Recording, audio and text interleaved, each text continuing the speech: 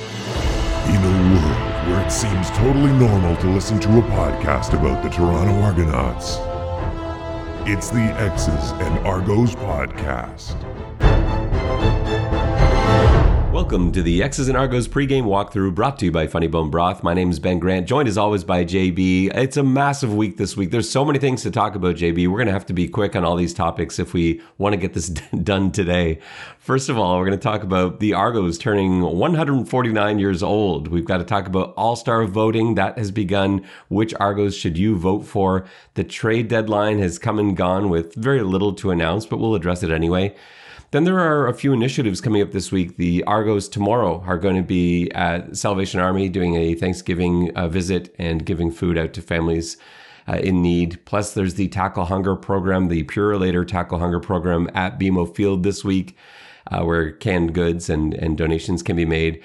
There's a Pride Toronto event that's also going to be at the game. And we've got to talk about the game itself and the Major League Baseball schedule makers deciding to put the Blue Jays game at the exact same time as the Argos game. We'll get into that. And then there's a bunch of transactions. Long snapper Jake Reinhardt has retired. We want to talk about that for sure. The Argos made a bunch of signings: wide receiver Cyrus Holder, defensive back John Edward, Jared Brinkman, the defensive lineman, receiver Travell Harris, and a few releases that have corresponded, saying goodbye to fullback Joe Carbone and running back Adam Cofield. So that will all be coming up as well. Plus, we've got our usual assortment of things to get you ready for this matchup, this all-important matchup with the BC Lions. And it's a huge game for both teams. So the injury report, OCDC, one thing, predictions, fantasy advice, and of course, our CFL picks. All that and more coming up on this episode of the X's and Argos podcast. Happy birthday to the Argos, JB. 149 years old, the oldest professional sports franchise that has never changed its name. While we're taking a moment to wish the Toronto Argonauts a happy 149th birthday, I have an issue with the age of the Tiger Cats franchise, and I just want to sort of vent that a little bit here.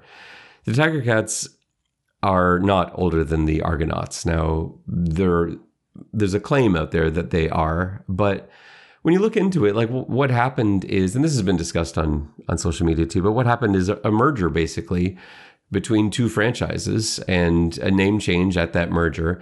And when you're talking about franchises that are bitter rivals, which they were, to include both teams' histories as now part of your history, I think is just an odd thing to do. Like when you look at Tim Hortons Field and you see the championships that were won when your organization didn't even exist. Like, I think it's one thing when a franchise moves and it's the same franchise, but to me, they have absolutely no claim and really have just existed since, I guess, 1950. So, yeah, Tiger Cats fans, you do not have the oldest professional football team that belongs to the Toronto Argonauts. Agreement, yay or nay?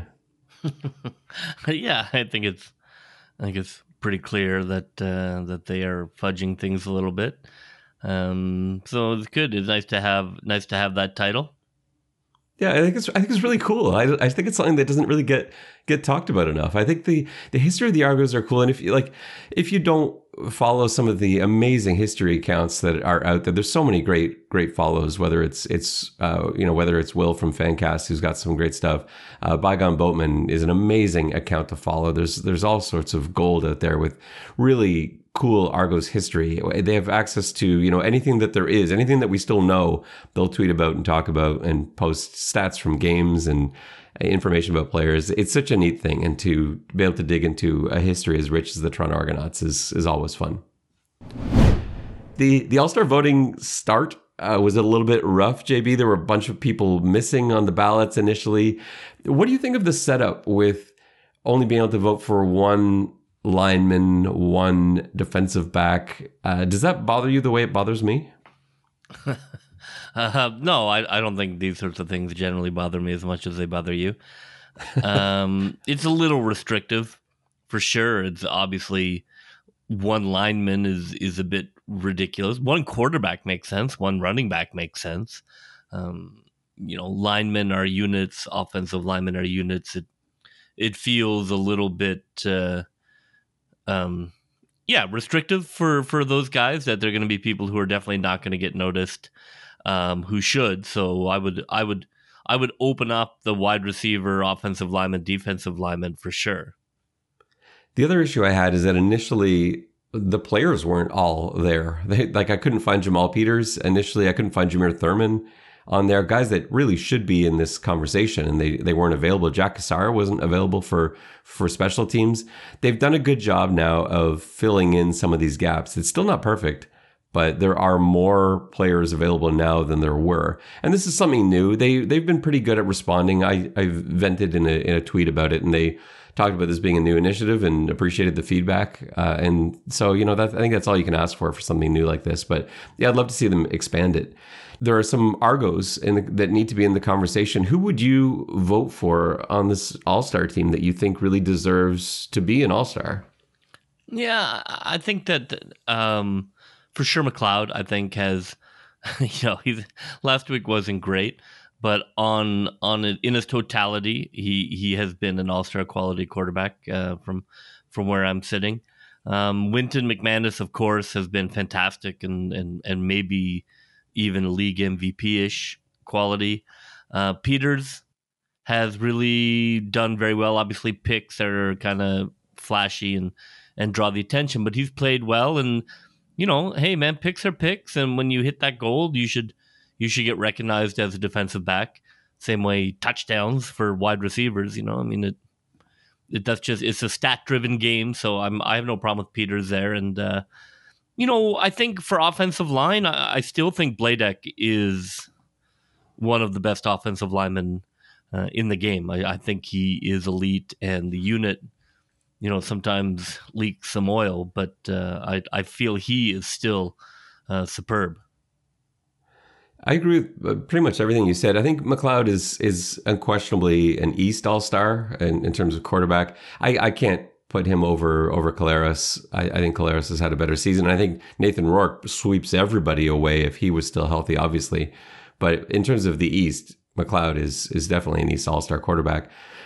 I have a tough time with a lot of the other positions because when you're looking at one, I don't really know how to do it. But you're right. Bladek is, if you're just picking out if you want to just make an offensive line, 5 guys, the best 5 guys you've got, I would put Bladek at right guard for sure. But the way they've set it up, vote for one O-lineman, I don't really know what that means in honesty. And so I guess I probably would put my vote for Bladek out there because he deserves to be one of the 5, if that's what you're constructing. Wynton McManus for sure at linebacker. He's the best will linebacker in the league.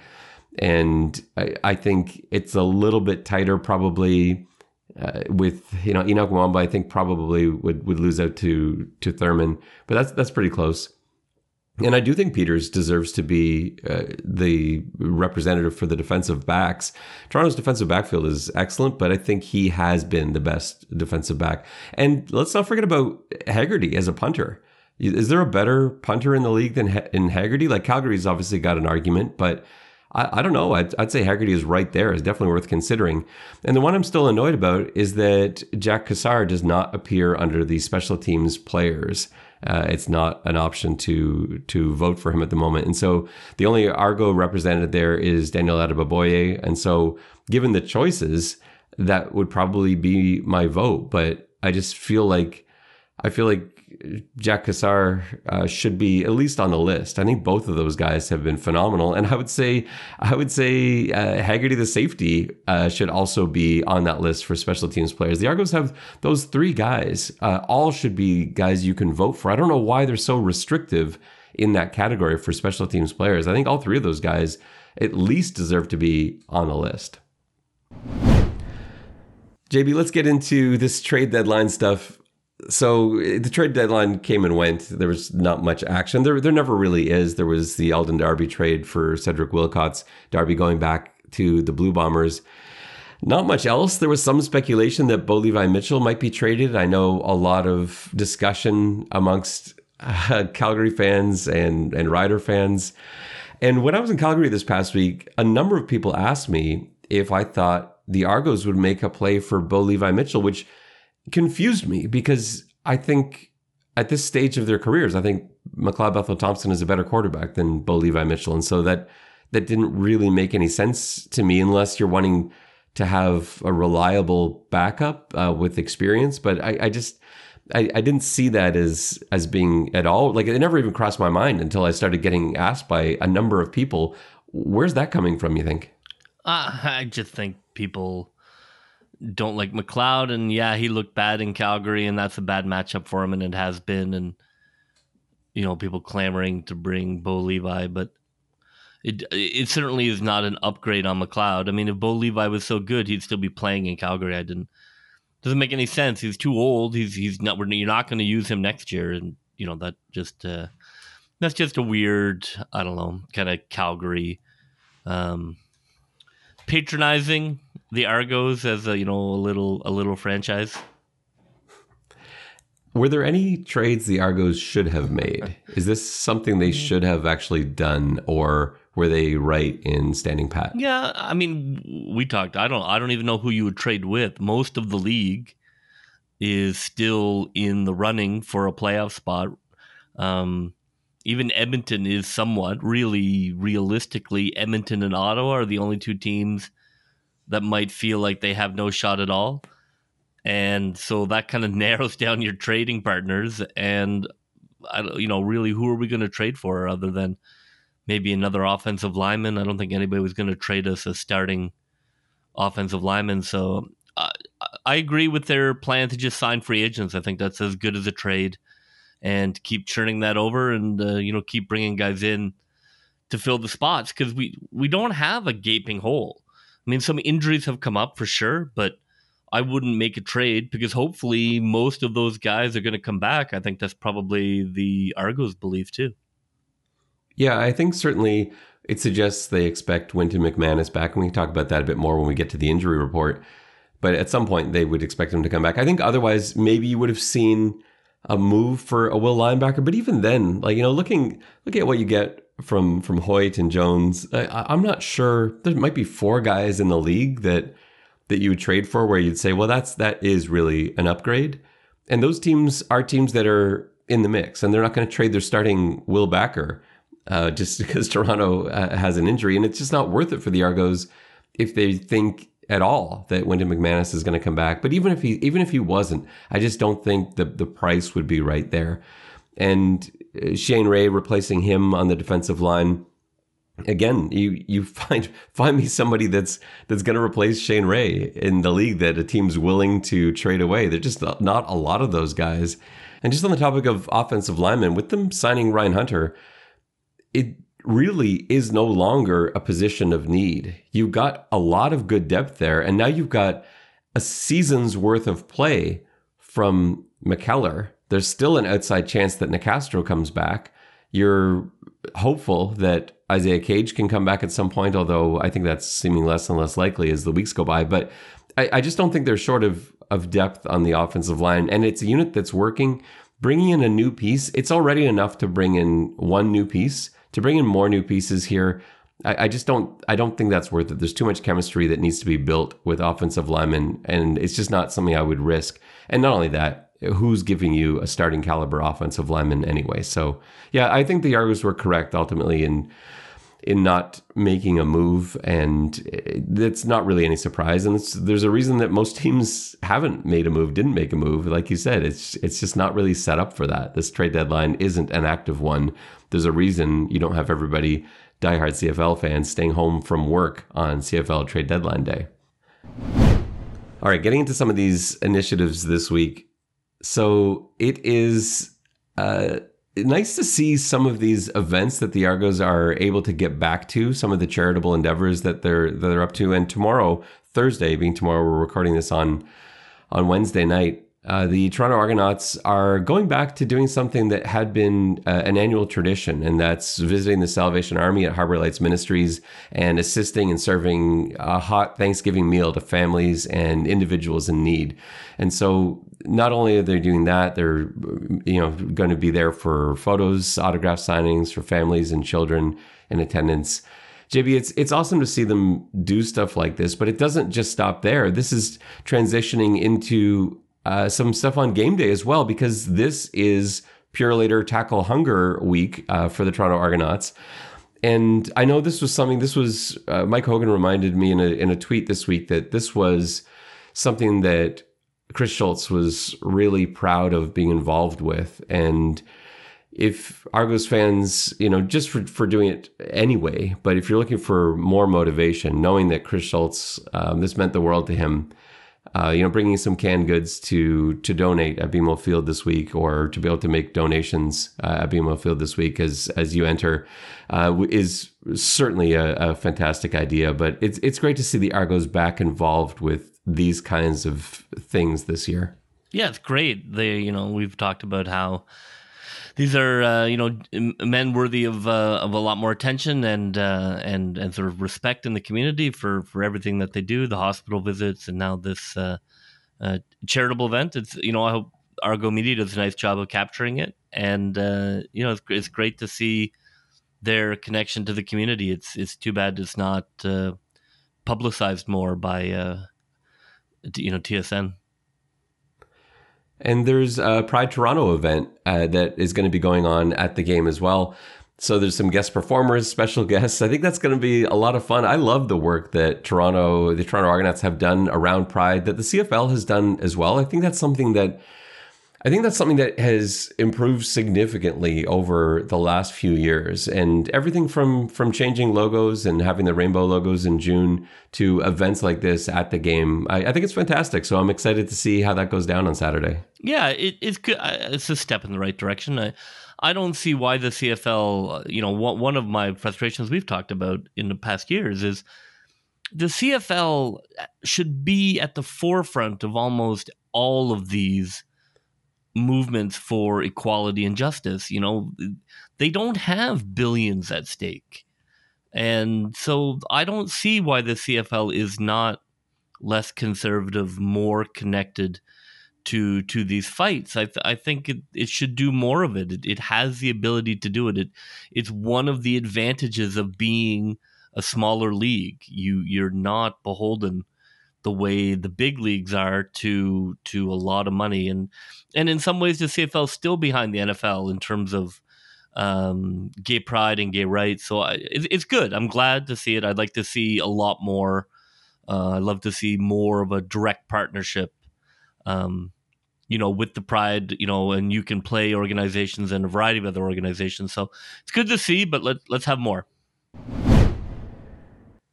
So JB, I understand you want to fire the Major League Baseball schedule makers into the sun. Well, look, I don't really blame the Major League Baseball. Like, they don't know about the CFL. They don't care about the CFL, and they're a multi-billion-dollar organization, and they're not concerned about a Canadian-only football league. I do think the CFL probably should have planned to be a little more flexible about this. We've known that the Jays are likely to be in the playoffs for at least a couple of weeks, and so this was a fairly predictable scenario. I know they didn't announce the time and the date till now, but this was pretty likely to happen. I would have liked to have seen the CFL to be a little more flexible here to try and get the Argos at one. But the CFL does not seem totally driven to create Argo-friendly scheduling. So it does not surprise me that they didn't think that was a big deal. But having an Argo game the exact time that the Blue Jays are in the playoffs, for the first time in 6 years is terrible timing, and will have a significant impact on a crowd that they have a hard time pulling at the best of times. So that's unfortunate. I would have liked to have seen TSN and the CFL to be a little more light-footed about how they move their game around. I hope that isn't their ego, because look, Major League Baseball is bigger than the CFL. There's no shame in that.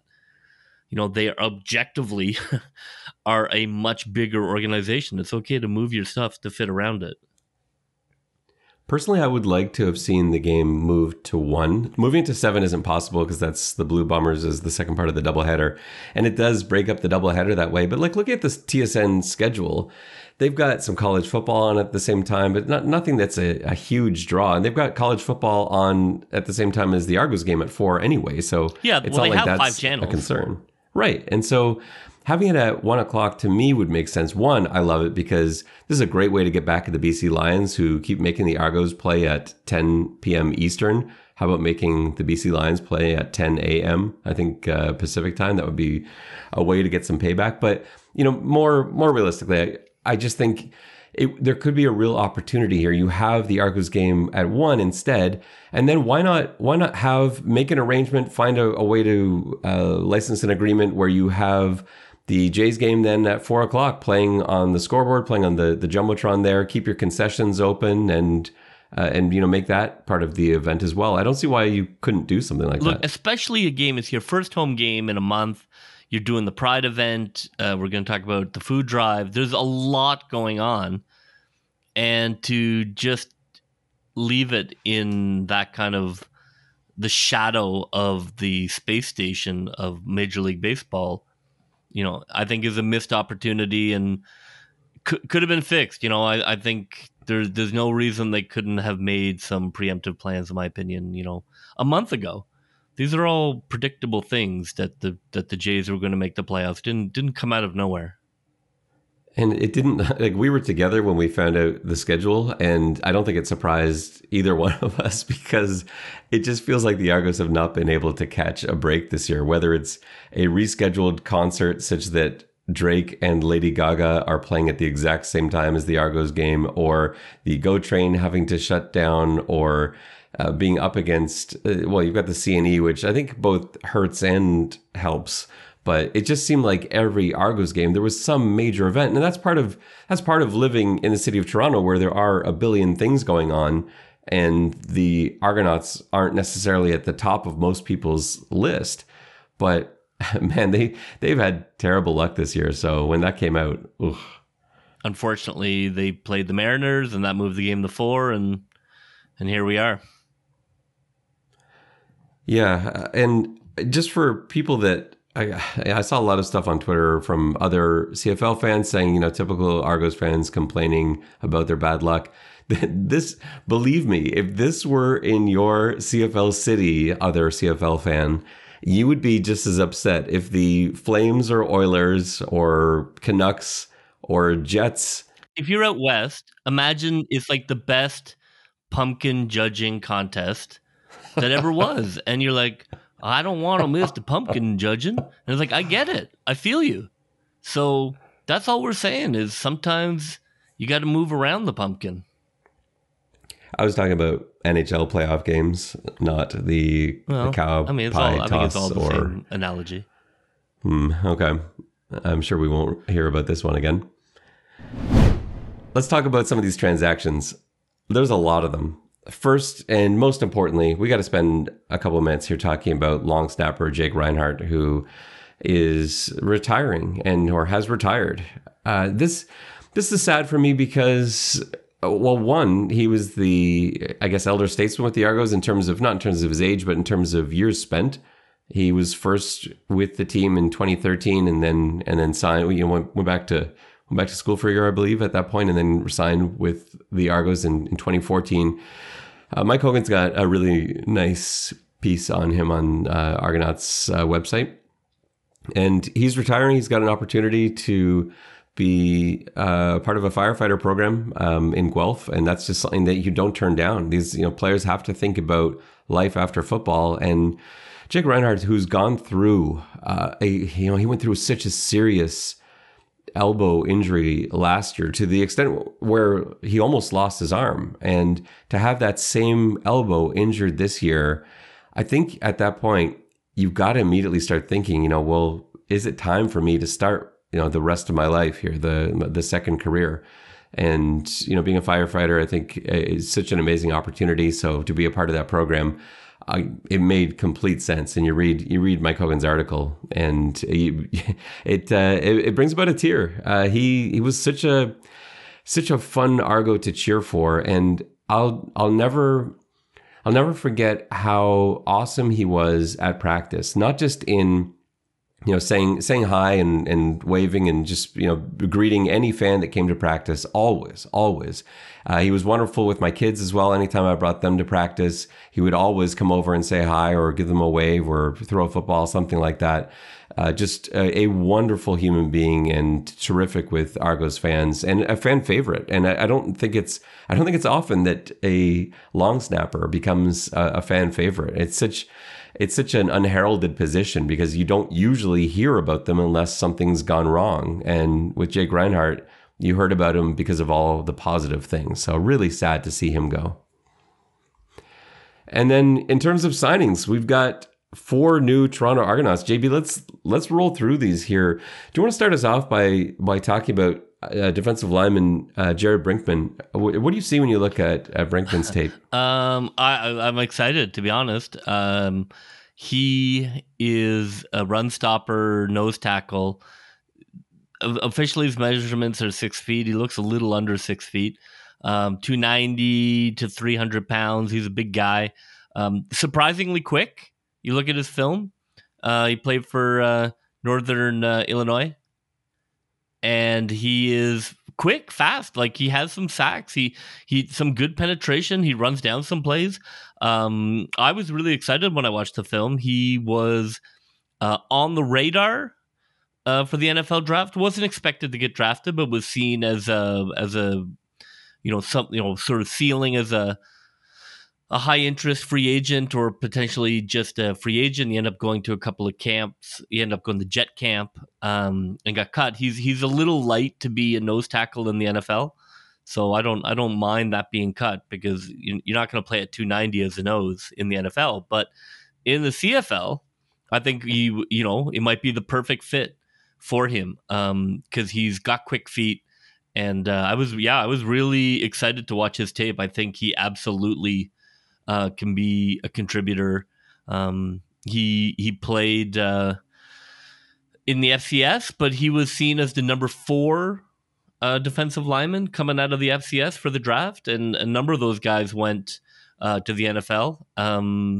So I think all those signs point to a guy who the classic traditional, not quite big enough for the NFL, but might really be something in the CFL. So I would be surprised if he didn't contribute a little bit. Obviously, he's going to be a rook and he's coming in, and we have a veteran laden line. But I like him. I don't often get excited about these signings, but he was a 2-time MVP in his football conference. Looks like a player to me. Yeah, there's good football too. Missouri Valley's no joke. Like, winning Defensive Player of the Year twice is a huge achievement. Yeah, I was just looking at the Argos have him listed at 6'2", 290, and it's not unusual. I think every Argo listed is. He's definitely not 6'2". No, he's not. And just you see him at practice, he stands out. This is a very large run stopping man in a fire hydrant sort of way. This is not somebody that you want to run into. But I look forward to him. I love the combo of being able to take out Oakman and put in Brinkman, something like that, just as an extreme sort of change of style. Is really interesting. I think that gives Coach Mace a lot of flexibility, but I'm not sure if if he's going to contribute this year or if this is leading to next year. Well, I guess we'll see how fast he's able to acclimate himself to the Canadian game. But I do think this isn't just a nothing signing. I don't think. No, I thought his first step. I was really taken with his first step on film. Let's talk about the 2 receivers that the Argos brought in. So Cyrus Holder, Travell Harris. Let's go with Cyrus Holder first. So Cyrus Holder, he's from Duquesne, 6'3", about 200 pounds.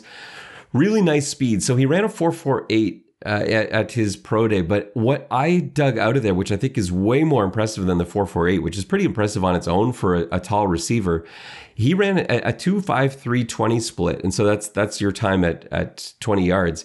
2.53 is extremely fast for anybody, not just a 6'3" receiver. Like, that's faster than Jamar Chase's 40 time. That's a really quick time.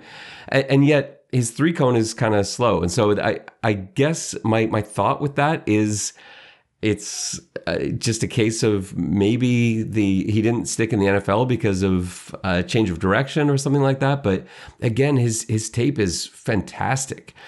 He was a first team All NEC 2 years in a row with the Dukes, 60 receptions, 1,120 yards, 13 touchdowns in 15 games. That's huge. And to lead the NEC in receiving yards per game 2 straight seasons. Those are the great measurables. And I know we're talking about Duquesne, you're not talking about like LSU. But, then to get a look with the Bears and getting in touch with some of the guys who covered him in Chicago, they said they just, it wasn't that he did anything poorly necessarily at camp, but they just had other guys that shone a little brighter. And so they didn't feel he was unfairly cut, and they didn't feel like he blew it or anything like that. It just, at that level, it's such a fine difference, and it could just be, one route you ran or whatever else, but he didn't stick on with Chicago.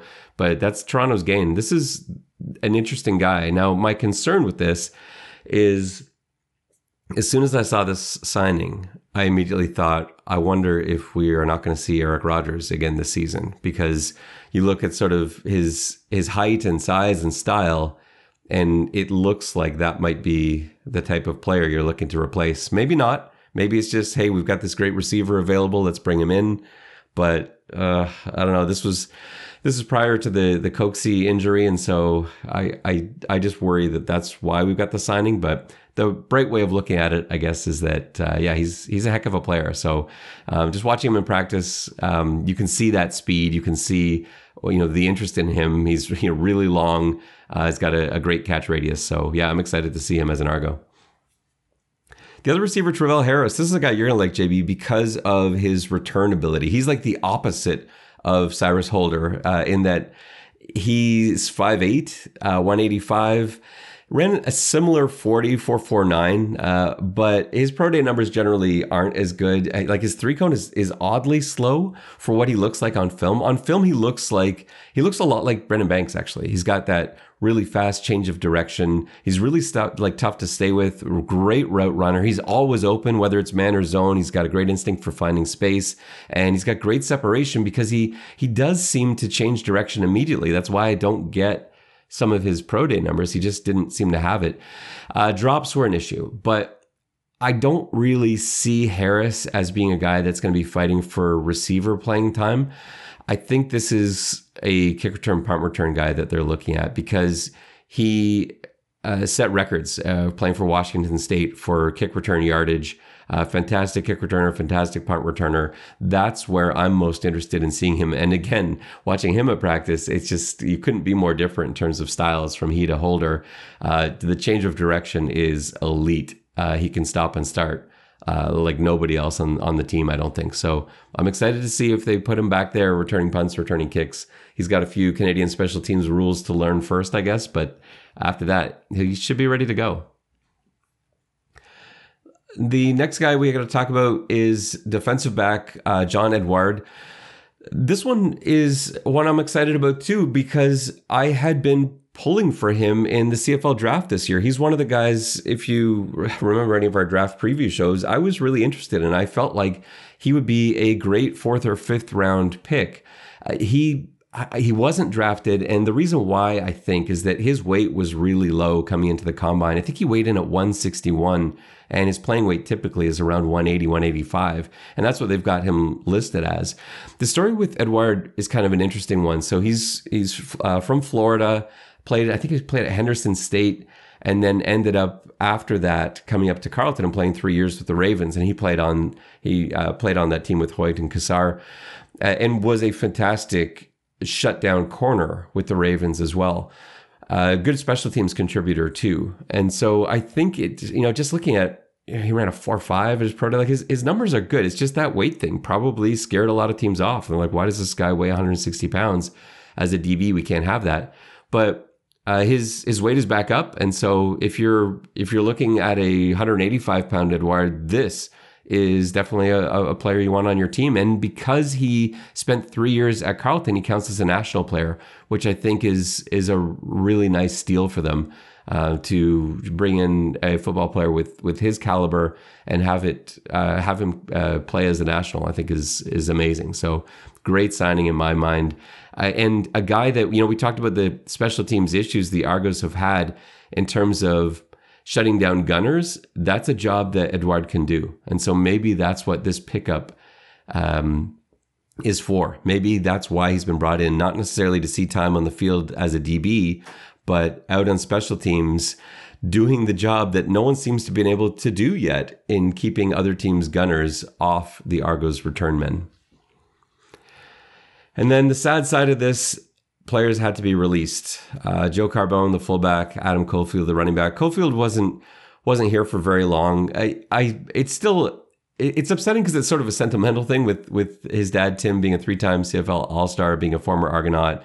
It was worth a shot for sure, but obviously he didn't jump off the page enough. And so he was one of the guys that had to be released. And Joe Carbone did everything that was asked of him. Didn't really turn in any stats from an offensive standpoint, but that's Coach Dinwiddie doesn't really use the fullback that way. Like you look at Declan Cross's numbers pre-Coach Dinwiddie and post-Coach Dinwiddie, they're very different. And it's just not an offensive style that really requires the fullback to run routes, catch passes, even line up in the backfield very much. They're used typically as blocking tight ends, but they're really not thrown to. So yeah, Carbone, he's a great player. He had the right attitude. He did everything right, did everything that was asked of him. But I think Coach Dinwiddie realizing this is an offense that can function without a fullback, and Cross is your guy. And if Cross goes down, they've proven that they went on a 3-game winning streak with no fullback dressed. So when you sign all these guys, someone's got to go, and fullback makes sense. But you've got to be thrilled. And I know you're a big churning the bottom of the roster kind of guy. These moves, like this week of excitement, this has to be exactly what you're looking for. Yeah, I feel bad for the guys that, they get moved out. It's a rough business that way. But, we've spoken about this before. It's smart. It's smart football to constantly be churning the bottom 3-4 guys on your roster to see if you can catch lightning in a bottle. To be honest, most of those guys are about the same. So if you can find that one returner or that one guy who can, be a special teams star or even a number 2 on the depth chart, that's amazing. So yeah, I'm all for 3 new signings every week. It's injury report time, JB, and we have quite a bit to talk about, as we always seem to. But let's start with Wyndham McManus and Shane Ray. So Shane Ray, after Argos practice yesterday, we were told that Shane Ray is done for the season. It is a bicep injury that's going to take him out for the rest of the year. One thing I want to say about Shane Ray is that how much he means to the guys on the team, just based on the way they reacted when he was injured. You saw him on the sideline in that game. I remember looking across the field with my binoculars from the press box, just trying to find where Ray was after learning that he'd been injured. I think it was Matthew Shinetti that said he was out for the game. And I didn't see the injury occur. I still don't even know at this point when it happened. That's something I probably should have asked yesterday. And there he was on the sideline with a sling. And I saw so many coaches and defensive players come up and give him a hug. And to me, that meant 2 things. One, it showed how much he was appreciated by his teammates and how much he was loved by his teammates. But it also suggested to me the seriousness of this injury. And I think everyone knew at that point what this was and what that meant. And you could see that in the players' reaction. But what I loved seeing at practice is how involved he was. He was there at practice with his sling on, right in there coaching up the younger guys, giving everything he could in every drill and every rep, trying to be as much a part of the team as he could. And you don't always see that from guys who are injured at the end of the year, who are out for the rest of the year. It's actually kind of uncommon. And to see him like that was amazing. And to see him become a coach, essentially.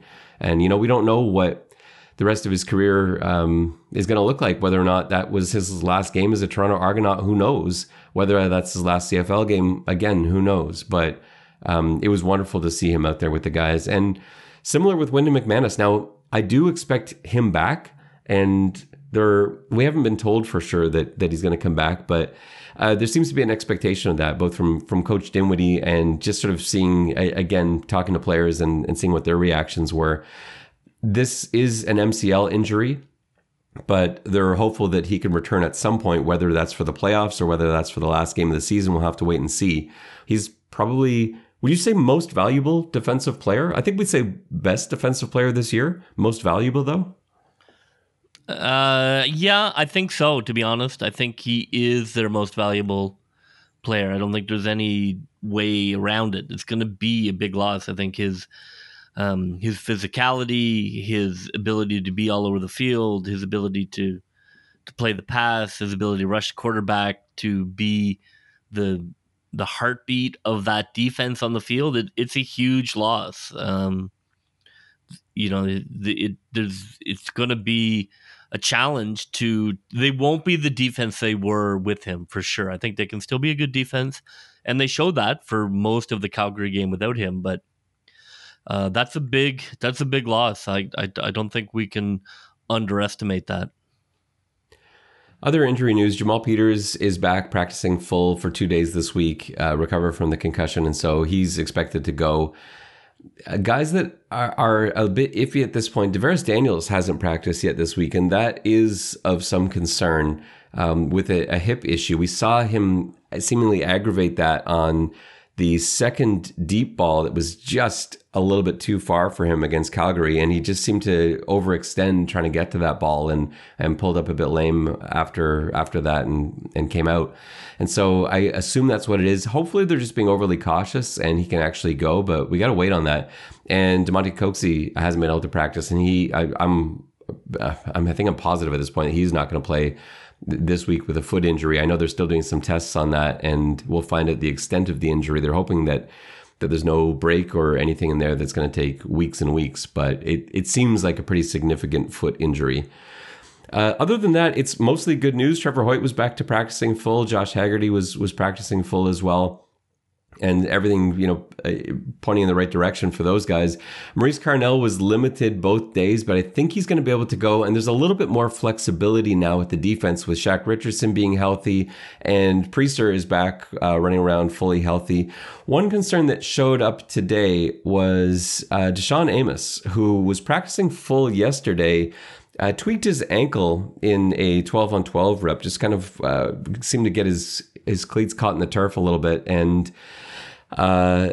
he continued playing, didn't come out, but he was clearly favoring that ankle, and I think they probably held him out today just as a precautionary measure, but I would expect him to play. But again, if he doesn't, the Argos should be okay given the number of DBs that have come back in recent weeks with Priester and Shaq, and hopefully Carnell can go full as well. So we'll have a better sense of that tomorrow, but for the most part, it's better than it has looked some weeks. For the BC Lions, the big concerns for them have to be Owen Gwacham, who hasn't been able to practice. He missed the game last week. He's been out all week this week. I don't expect him to play. And Josh Banks, who's usually lined up right beside him on the nose, didn't practice yesterday, was limited today. If he can't go, that is going to be a real problem for BC's strong side of the defensive line. And so those are the guys I have my eyes on. Defensively, they've got a lot of issues in their defensive backs, guys that are expected to play but are really banged up, and they do have a couple guys out. And then offensively, they're going to be without Lucky Whitehead this week. We know Brian Burnham is also down, and to go without those two weapons is a big deal. So this is a very beat up BC Lions team, and you can, how it was this week for Toronto playing Calgary. Back-to-back games against Calgary really did a number on the BC Lions, and then playing Ottawa this week was sort of it, because they've lost a lot of important players. All right, it is time for your favorite segment, JB. It's OCDC. Let's start it with the bad guys. JB, you are the defensive coordinator for the BC Lions. How are you shutting down the Toronto offense that was shut down pretty effectively last week? Yeah, watched the Calgary film. I don't think you can duplicate the Calgary film because they practice against the Toronto Argonauts every game or every week. So that's an advantage that BC won't have. But you watch it. You're gonna try and play that tight man defense if you can. On those receivers, you're going to try and get after the quarterback and get him off rhythm. I think those are your. If you can do those two things, you're going to have a lot of success. I don't think it's very complicated. Toronto doesn't really have a player you need to highlight to watch out for. So like defensively, if I'm the Lions, you're hoping to get home with 3 men again, and you're filling the secondary with players, and you're basically daring Toronto to run the ball 25 times and to see if they have the stamina or what have you to punish you for the light box. I'd be really surprised if they didn't at least come out playing that kind of ball. I think that's definitely what you do to stop a pass first team. For the BC offense, my plan is not what they're going to do, but I really feel strongly about this. So they're down Whitehead and Burnham. That's huge, but they've had some really good play from, Rhymes has been amazing this season, and they've had really good play from Hatcher when Burnham was down earlier in the year, and I think he can really be a go-to guy. I like Katoy as well. I would put all three of these guys on the same side. I wouldn't move guys over, but they're going to. I think you're going to see Hatcher lined up in the boundary slot. You might, I don't know, you probably leave Rhymes, and they'll probably leave Rhymes and Katoy on the field side, but I would put all three of them on the field side.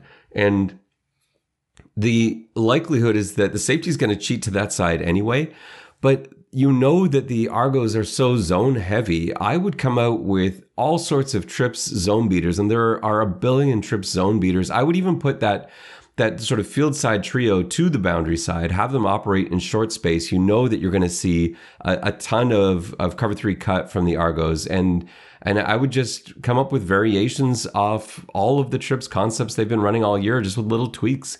And I think you're going to find some space in there. We saw a couple busts from the Argos DBs against Calgary last week, and we hadn't seen any in a while, but they've had a lot of moving pieces. So I think that's how I'm going to start setting up my attack. I'm going to go to the trip side and really feature Rhymes, Hatcher, Katoy. Now, to complement that, I want to attack the middle, because without Wyndham McManus playing the Will Backer spot, there is a drop-off. And I want to try and draw in whoever's playing Will Backer for Toronto this week, probably Hoyt. And so I want draws, I want middle running back screens, and I want to power run it up the middle and force Muamba to do all that work, force him to compensate for someone else. Because if he ends up helping, because McManus is not there, that's going to open up stuff the other way. That's going to open up counters. That's going to open up misdirections that he can't do both. He can't cover both. And so that's how I would attack the Toronto Argonauts this week. All right, flipping sides to the good guys. JB, what's your defensive plan for the Argos? If you watch BC versus Ottawa, Vernon Adams had a heck of a game.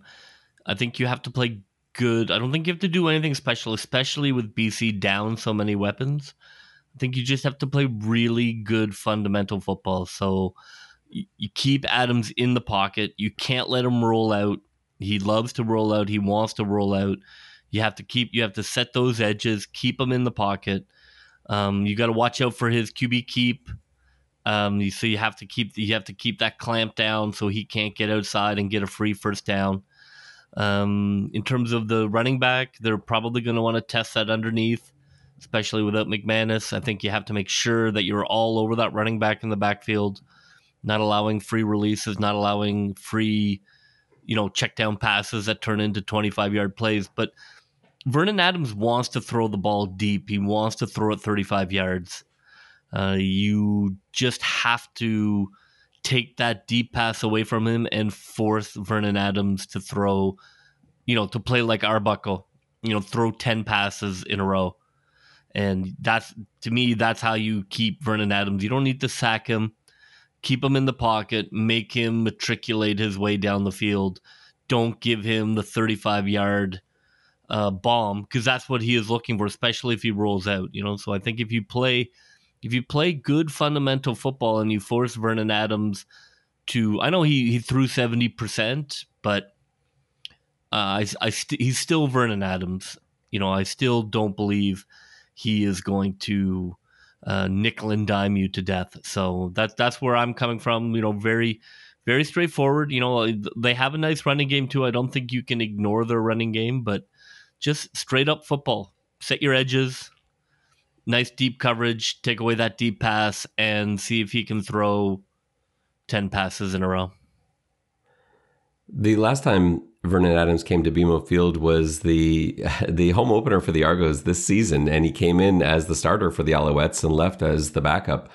And they had a really good game plan designed for him, I felt. And then it kind of had to change on the fly when Trevor Harris came in after what was really unfair to Vernon Adams. He was pulled after like 4 passes or something. I think he went 2 for 4 and got pulled from the game. I don't see that sort of threat, anything like that happening this week with him. So I think he is going to be the guy. I'm interested to see. I like your game plan, and I do think that's how Coach Mace is going to come out and play Vernon Adams, and just see if he can show patience that he traditionally hasn't been able to show. Yeah, you don't want to get into chasing him. You don't have to sack Vernon Adams. Just let Vernon Adams, force Vernon Adams to be the pocket quarterback, and I think you're going to be in good shape. My plan for the Toronto offense is one that I typically hate, because I don't really believe in it usually. I do today. I think they have to run to set up the pass. I shiver saying that because I don't think that's typically necessary in the CFL. I think it's needed here. Calgary played Toronto with a 5-man box last week, almost exclusively. When they were rushing 3, you had 5 in the box, and you just can't play. You can't throw the ball with a 5-man box. You can't throw the ball against a 3-man rush. It's just not. It's not possible to. With 8 or 9 dropping into coverage, you're not going to win that.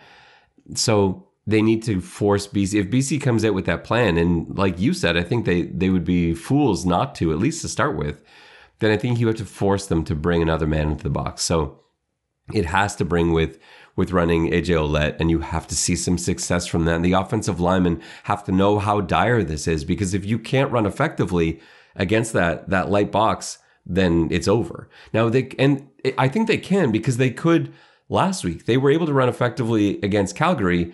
It's just the problem with the CFL is you can't only run. You've got to be able to do other things too. So it just has to be so successful, though, that BC has no choice but to come out of that 5-man box, add another guy, and now you can start with some play action and throwing the ball around. And I think the cards do play out very nicely for the Argos. We talked about in the injury report, Guacham and Banks potentially being out. That's the side you attack. Even if Banks can play, and I think he's probably going to try to play, run at him, run at Banks, run at that strong side, because they're not nearly as good as the starters that were in there, and we know Banks isn't fully healthy. So that's where you attack. That's where you get a really nice matchup potentially with with some really good run blockers that you've got there, whether that's Allen to that side or whether they're on the other side, and you've got Hunter, who's a really nice run blocker too. So force Jordan Williams to be a full-time run stopper, force them to keep 6 in the box. And then you can go after the DBs. We talked about the DBs are banged up. I like those matchups too, just not when there's 8 or 9 in coverage. So I think that's how Toronto gets it done this week. What's your one thing, JB? Well, I am running out as we get late into the season. And for the most part, the Argos have been really good at accomplishing it. I think I'd have to go back to one. I would like to see Beatty get back on track. Like to see him go perfect. Conversions and field goals. Let's have a good night heading into the home stretch here from Beatty. Kind of dial back in and get that mojo going again.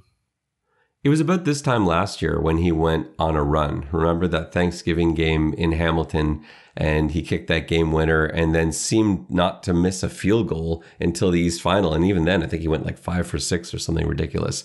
And so this would be the time of year where I think Toronto fans really need to see Boris Beatty go on fire again. So yeah, I think that's a great one thing. My one thing is an offensive touchdown in the first quarter. This is needed. The offense was so bad last week. To only score 2 points, it's just, I know what that does in the locker room. I know how all those guys feel on the offense. They feel like they let the team down. They feel like they let the defense down, and they did. And they have to show this week early that this is not who they are. This is a much better team than what we saw last week in Calgary, and an offensive touchdown early in the game brings back some of that confidence. And without confidence, an offense is no good, and they lost their confidence last week. So we need to see that back again early offensive touchdown. First drive would be great, but it's got to be on those first 2 drives. How's this one going to end, JB? Well, I don't know. Geez, at this point, it does feel a bit homerish for me to keep picking the Argos to win. But I do think that this is it's not a pivotal game. You know, if you look at the numbers and the math, if they lose this game and win in Edmonton, it still leaves a need to get a split against Montreal at the end. It's not likely that that's not going to be the case. So it's not the end of the world if they lose, but I think you want to get that taste out of your mouth from Calgary. I think you want to start taking yourself seriously as a Grey Cup contender, which means at home against a beat up Lions team with the Alouette quarterback at the till. It's time to take care of business. I think that the Argos bounce back. They've shown that before. I think they win 28-25. Yeah, I think this is a Toronto win as well. And I actually think this is a blowout win. I think this is going to be as good as the Argos have maybe looked all year. And I think the Lions are sort of ripe for being that get-right opponent coming in from all the way across the country, really beat up. The Argos were embarrassed last week. The Lions had a much easier game in playing the Red Blacks. I've got 34-17 as the Argos double up the Lions. I feel really good about this one. Yeah, I think it's an important game. I think it's really important to win this game. You need to have a good result against a Western team. This is a team that beat the doors off you. Obviously a different team, but still the team that beat the doors off you early in the season. There's a lot of fraud talk out there. First time back at home. I think for the confidence of that team, it is really important to get this win, and it does put you in the driver's seat for locking down that playoff game, so that the final game of the season doesn't matter, which I think is ideal. You win this, take care of Edmonton, take care of that first Montreal game, and then you're home and dry, and you don't have to play anybody in the final game. Time for our world famous fantasy advice. JB, we are in the playoffs in our league, so this is a pretty important one for you and I to actually get together in person to go through our fantasy picks this week. You know it's going to be good. And yet I don't feel 100% about this team right now, but we'll see. We'll see how we do. We've got McLeod Bethel-Thompson at quarterback. So why do we go with McLeod Bethel-Thompson at 8,500 instead of Vernon Adams at 6,000 and some change? Because we're all in on McLeod. I think if there's been a brand that we have had this year, it is this pod is behind McLeod. So we're in for a penny, in for a pound. I agree. I love it. If we're gonna go down, it's gonna be with our guy, and I think even without the loyalty, I still think he's good value, and I still think he puts up. Yeah, and it'll be easier to play a team that doesn't have your playbook. Yeah, much easier. So we got him a quarterback. I like our running backs. Kevin Brown for Edmonton. He's been fantastic. I really like him as a player. If you don't typically watch the Elks, and I don't really blame you for that. If you do get a chance to watch this Edmonton-Winnipeg game, watch Kevin Brown. He is a fun running back to watch. And we got AJ Ouellette as the other running back, 7,000. His price is creeping up, but he's a great fantasy player because of all the receptions that he gets. He's there for so many checkdowns, and he's running the ball well. And I feel like the rushing attack is going to be a real thing for the Argos this week. So I love those two running backs.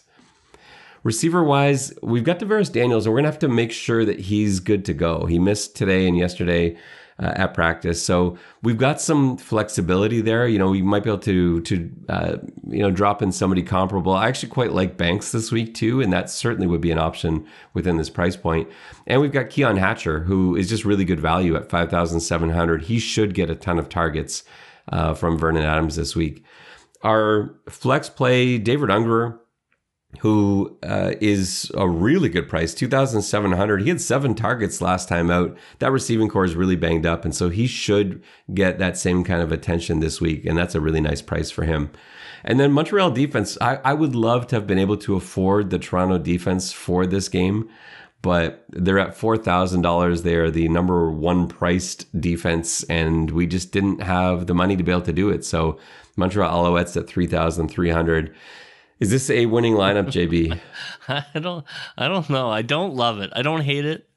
I don't love it. It's somewhere in the middle. So that it's not the most encouraging feeling heading in. Yeah, it's not much of a battle cry. Yeah, I wish I loved it. That's what I would say. He wished he loved it. I'm happy with it. I get what you're saying, but I can't find a better one. I think it's the best combination. I think so. I think so. It's time for our CFL picks. Are you confident this week? These are tough games. I'm not really 100% on this week with how these games are shaping up. So there's one I guess I feel good about, and that's the one I've already said, the Toronto BC game, and you're going Toronto there as well. How are we feeling Saskatchewan at Hamilton? Where are you going with that one? I like Saskatchewan. Yeah, I like them too. This is a big game for both teams because it's like Saskatchewan ends their season with back-to-back Calgary, and Hamilton ends with back-to-back Ottawa. And these teams are battling. Basically, whoever wins this game, I think, is the front runner for that playoff spot. Whether it's going to be a crossover or whether Hamilton gets in, I think the winner of this game is that's where it's going to be decided. I know. Come on, Saskatchewan. I just have to believe that the team that I was behind for so long is not going to just crumble. Look, Lou, winning in Hamilton on a Friday night is not easy, but if their dream of playing a home Grey Cup is to happen, they have to win on Friday. So I think they're going to be fighting for the lives. I think they beat Hamilton. Edmonton at Winnipeg. I'll go first with this one. I hate everything about picking this game. A lot of me thinks Edmonton's actually going to win this game. Winnipeg struggled so badly in Edmonton. Plus, Edmonton, this is, I guess, their last shot, and it's pretty unrealistic, I guess, but they're still technically in it. Winnipeg, and their magic number is 1. So, and there's so many games left. So, I don't know. I just feel bad about this, but I can't not pick Winnipeg. I have to pick Winnipeg at home over Edmonton. So I don't love it, but I'm going with Winnipeg. I do love Winnipeg to win this game, but you definitely have touched on what is probably the one flaw Winnipeg is going to have to deal with heading into the playoffs is a month of games that don't matter. And that's a long time to play games that don't matter. And, so that's a problem, I think, for Winnipeg. I think that's a team that wants to play ball. So it'll be interesting to see how that goes. I think they take care of Edmonton, but I don't envy that scenario. I don't think you ever want to clinch first with a month to go. It's not just that. They are going to have back-to-back buys heading into the West Final. Yeah. The last week of the regular season is their bye, and then they've got the bye in the first round of the playoffs. It's a terrible situation for Winnipeg. No, I agree. I mean, it'll be interesting to see, like, whether they can overcome kind of classic football belief. But, I think most football coaches would rather fight to make the playoffs than have 3 weeks off. But I think they take care of business against Edmonton and clinch it all. Ottawa is at Montreal. Are you going chalk on this one or taking a chance? I much like you in the last game, I do think there is a chance. Of course, there's always the new coach bounce. Guys want to play football next year. Ottawa is looking to, who's going to stay, who's going to go. Guys want to stay in the league. I think there's definitely going to be a new coach bounce. Is it enough to beat Montreal? I'm going to take Ottawa because I want Ottawa to win. That would be perfect for the Argos. Yeah, I'm going with Ottawa as well. What? Get off my corner. No, this is I had Edmonton beating Montreal last week. Like Montreal is trying to somehow lose. They have this psychological issue where they feel like they don't deserve to be first place in the East. They did everything they could to lose against Edmonton last week. Unfortunately, Edmonton is more skilled at that than they are, and gave the game away in every possible way. Oh, that was so painful to watch. And I feel like they're going to give Ottawa opportunities, and Ottawa's going to take advantage. And I think that it would be the most Montreal thing for them to lose to Ottawa this week and really mess things up for them. I think that's ideal. I think if Montreal comes out and waxes Ottawa, I am deeply concerned as an Argo fan. Absolutely.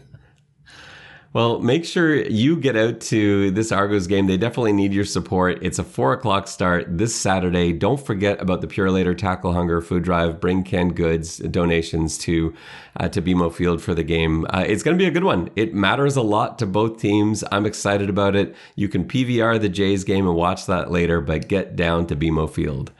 That will just about do it for us on this pregame walkthrough edition of the X's and Argos podcast. For JB, this is Ben Grant saying so long, and may all your pre-snap reads be good ones. I'll see ya.